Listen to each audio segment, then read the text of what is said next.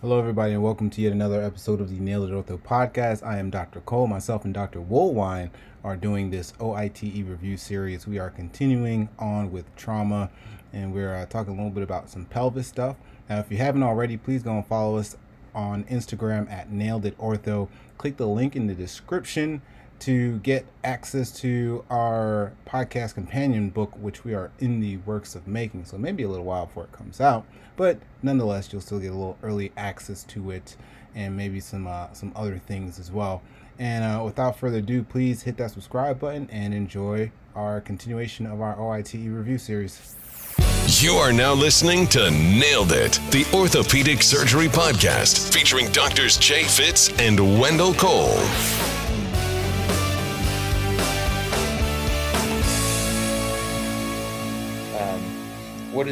What source of bleeding is the most likely cause of the hemorrhage in the pelvic ring injuries?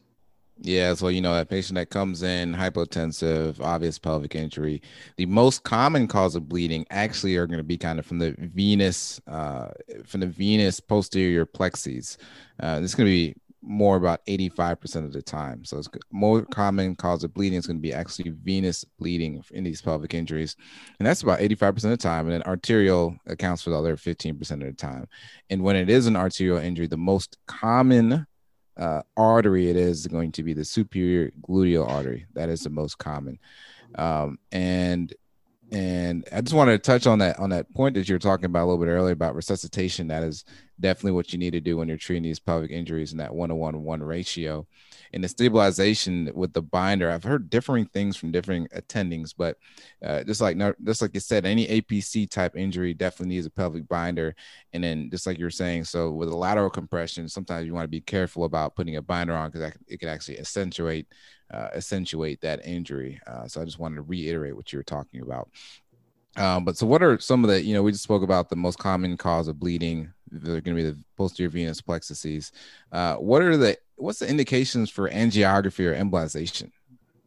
Let's see here. So indications for angiography and embolization, they are variable. They're not highly likely to be tested just because there's no absolute indication versus absolute contraindication, but the superior gluteal artery is usually the main target of those embolizations. And the problems with that is you have the complications from like gluteal necrosis and impotence. And especially if you are kind of accessing the posterior pelvis or posterior acetabulum, that gluteal necrosis can cause wound infection, infected hardware, and really just a bad overall outcome for these patients. And so what are some other ways other than angiography and embolization? What are some other ways in the ER to acutely stabilize these patients? Yeah, and again, the thing that we have been touching on many times now is going to be application of a pelvic binder, or if you're at an institution that you don't have a pelvic binder, a wrapped sheet. And there's actually there's a good article going over the actual sheeting technique. I wish I had brought it up, but if you look it up on PubMed, there's an article that talks about the technique for applying a pelvic sheet in these patients that have unstable pelvis injuries. But anyways, first thing you want to, things you can do, wrap a sheet or a pelvic binder, and you want this binder to be centered around the greater trochanter. So again, these are going to help your APC or your unstable external rotation type injuries. Another thing that can be done, I haven't seen done too often, is going to be pelvic packing, which kind of provides that tamponade effect and helping stop the bleeding. You can do skeletal traction for vertically unstable fractures. So again, you're looking at your outlet view and you see that one hemipelvis is higher than the other. You can use skeletal traction that can help bring that hemipelvis down, these vertically unstable fractures.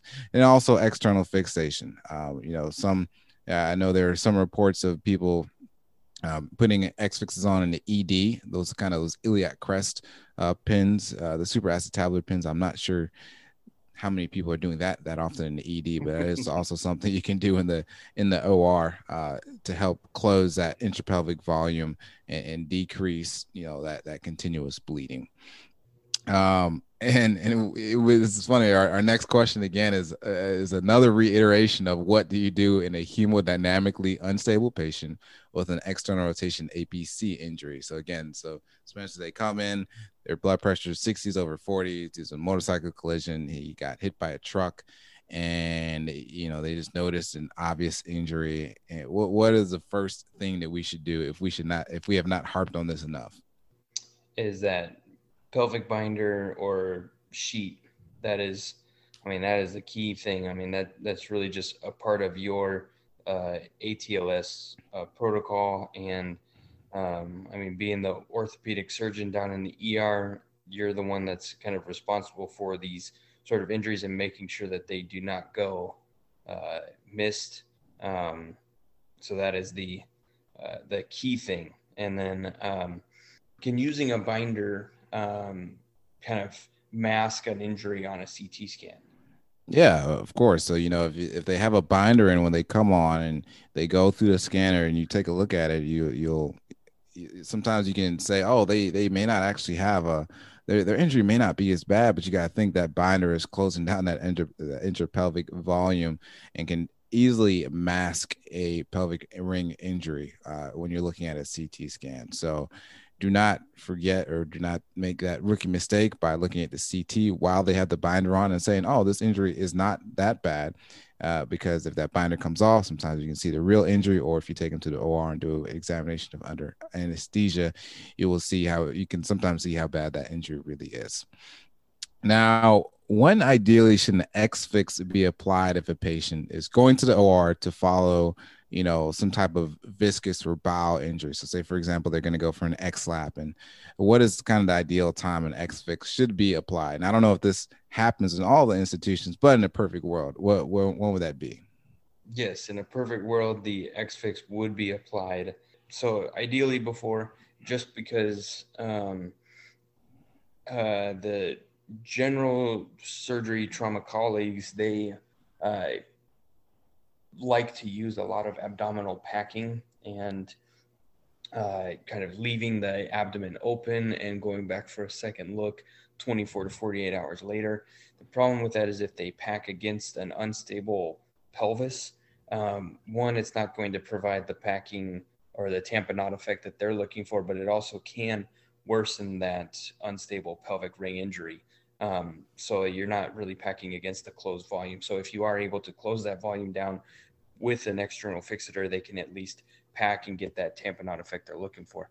And then for the X-Fix, what sort of corridors or style of pins are you using?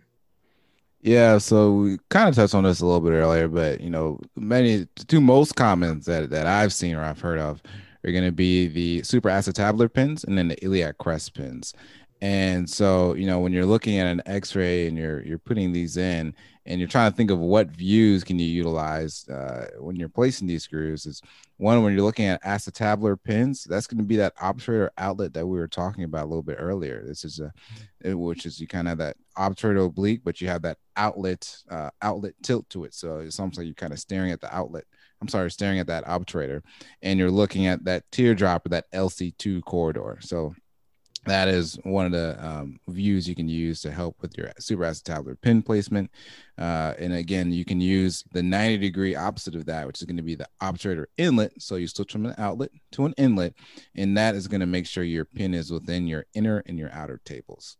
And then you can also use, when you're placing these supraacetabular pins, you use your iliac oblique to make sure your pin is above the acetabulum. So just to reiterate, when you're placing your supraacetabular X-Fix pins, you can use your obturator outlet to help with your starting point, and you see that nice teardrop, which is going from the AIS to the posterior PSIS. And then you can use your obturator inlet to make sure your pins are within the inner and outer tables. And then you can use your iliac oblique to make sure your pin is above the acetabulum. Now we talk about placing X-Fixes, but these don't come without any risks. So what are some of the risks of these X-Fix pin placements? Oh yeah. So with the supraacetabular pin, a lot of these are done via percutaneous means, and so the lateral femoral cutaneous nerve injury for that kind of thigh numbness is the most common, and the heterotopic ossification around these pin sites. And a lot of that is really seen with the infix components where everything is done subcutaneously. But you can still see these same problems happen with the traditional supraacetabular X-fix pin placements. And then what are some other acute fixation options for these pelvic ring injuries? Yeah, so pretty much one thing you just said was that infix, and if you haven't heard of that infix, that's that subcutaneous anterior pelvic fixation. So those are one of another option, and another option is a pelvic C clamp, which I have not seen actually being used before, but that kind of helps with posterior ring injuries. Have you ever seen those, either the infix or the pelvic C clamp used over there in Cali? No, we're just the kind of traditional supraacetabular external fixator, and we don't even really do the iliac crest or iliac wing style fix in the emergency setting. Yeah, pretty very similar. You don't have as much stability or as much control with those iliac crest pins as you do with those supraacetabular pins. And I know you mentioned something with infix, but just to harp on it again, what are some of the complications that are seen with infix placement? Yeah, so with the infix, the heterotopic ossification is most common. And then another problem is, as you can kind of imagine, that if you're trying to get everything subcutaneous and very close to the skin, you run the risk of compressing on that femoral nerve, so a femoral nerve palsy. And what are some predictors for mortality? Yeah, and in patients that have these pelvic ring injuries, again, we touched on this a little bit earlier, but just to reiterate, patients that have massive major hemorrhage that require multiple units of blood transfusions, patients that have that are severe polytrauma, these patients with these high injury severity scores. Actually, if you are a male and if you are older age, so those are some of the predictions for mortality: major hemorrhage, severe polytrauma, if you are of male sex or male gender, and if you are of older age. Now, now let's kind of switch gears and talking to treatment of these pelvic ring injuries. What are some of what fracture patterns are amenable to non-op treatment, and then what is that non-op treatment? Yeah, so the APC and a lot of LC1 injuries typically can be managed non-operatively. So the APC ones, less than 2.5 centimeters of displacement of that pubic symphysis, and then LC1s that are associated with the kind of incomplete sacral fractures with the ipsilateral rami. And a lot of that is really just a trial of conservative weight bearing, getting repeat images once they do attempt weight bearing with physical therapy, just to make sure that nothing has displaced. And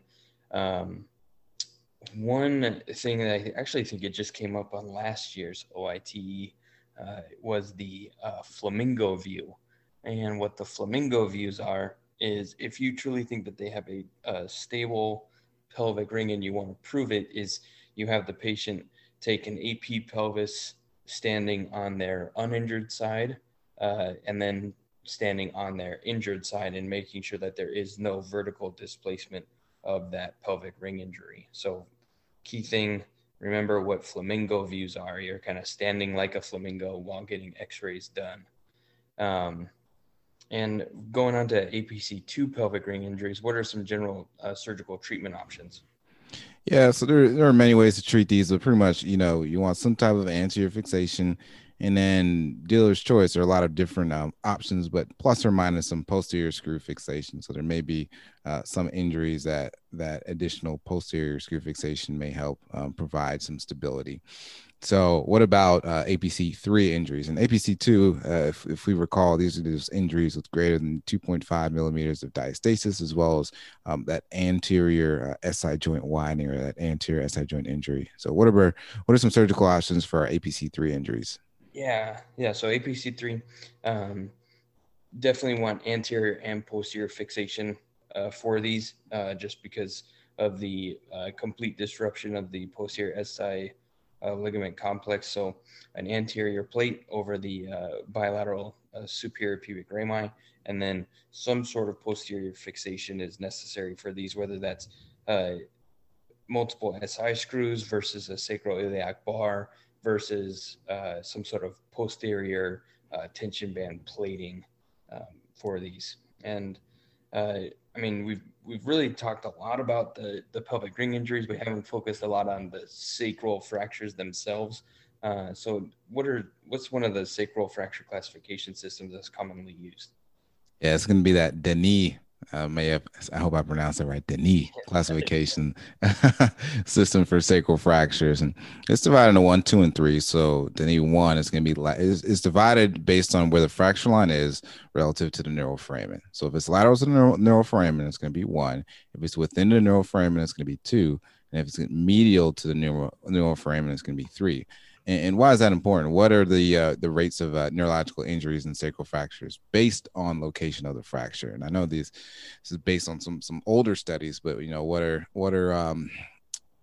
some of those neurological injury rates for these different zones? Yep. So for zone 1, lateral to the neural foramen, it's about 5%. 20 to 30% for zone 2, and then up to 60% for zone 3, and can be associated with Codd-Aquinas syndrome. And the key with this is, I mean, it is still tested, but it's like you said, it's a little bit outdated, just because when Denis went through this classification system, they only had x-rays. They didn't have the CT scan. And so for these non-displaced or minimally displaced zone 2 and zone 3 injuries, it's really tough to pick these up on x-ray. And so our CT scan has kind of allowed us to uncover and find these a little bit more commonly. And so I think that the actual rate of neural injury is probably less than what's reported out there. But for now, keys are 5% for zone 1, 20 to 30% for zone 2, and 60% for zone 3. And when you're looking at these, what sort of fracture patterns are amenable to non-operative treatment? Yeah, so when these patients have these sacral fractures, anything stable. So these stable, minimally displaced fractures or incomplete fractures are all fractures that may be amenable to non-operative treatment. Versus if you have a displaced sacral fracture, those are typically going to be treated operatively. And I know we talked a little bit about earlier the different pathways as far as the upper sacral segment and the lower sacral segment. But what nerve root is going to be at risk if you're we have a displaced sacral fracture, we're going to fix it. So what nerve root is going to be at risk during placement of your S1 screw, and then how will you note that on physical exam? Yeah, so that L5 nerve root is going to drape right over the kind of anterior border of the sacrum, right at that S1 screw placement level, and you're going to be cognizant of that patient being able to extend their great toe through EHL to help identify L5 nerve root injury. And then if there is some neural injury that you notice, when can you kind of do an open foraminal decompression for these sacral fractures? Yeah, those are going to be our zone 2 fractures. The fractures that go right through the neural foramen, because that's right where the nerve is coming out. So sometimes open foraminal decompressions can be used. Not every time that they are used for these fractures, but sometimes they can be used in these zone 2 injuries. Now, if a patient has bilateral sacral fractures, you look at the CT scan, or you get called and consulted and say, oh, they have bilateral sacral fractures. What should you be on high alert for and want to make sure that you look for in every single patient? Yeah, so the most concerning thing when you're looking at the axial and they have bilateral sacral fractures is the possibility of spinal pelvic dissociation. And so you're gonna kind of note, looking at your axials, then you're going to want to go to your sagittal cuts and look for any U-type connection between those bilateral sacral fractures. And the treatment for that is that kind of triangular osteosynthesis or lumbopelvic fixation.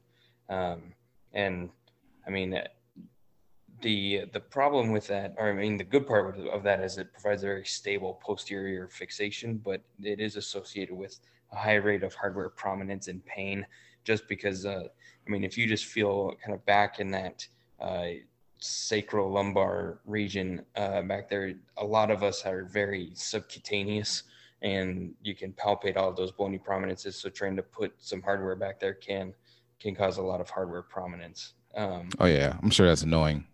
I'm sure it's very annoying if you have that hardware placed. Yeah, so no thanks. Yeah. And I think I talked about this a little bit before, so I'll just kind of go over this next question is, so for persistent instability after pelvic fixation, or even prior to, if you're trying to determine non-operative treatment for some of these pelvic ring injuries, you can do a single leg stance x-ray called the flamingo radiograph, like I briefly talked about before, that can help see if there is any superior inferior translation of the pelvis with the patient standing or bearing weight. So I think that kind of concludes the pelvic ring portion of this. So let's move along to the acetabulum. Thank you all for listening to this episode of the Nailed It Ortho podcast, our OIT review series. Now, if you can, please do us one of two things. One would be, please share this with one other person. Share this with one other co-resident, a resident you know, a co-fellow. If you're an attending, share it with somebody else. That would help us out a lot. And then second is, please and go and leave us a review. If you listen to Spotify, leave us a review there. If you listen to iTunes, leave us a review there. We are almost close to 100 reviews, so maybe you can be one of these last few people that get us there. Until next time.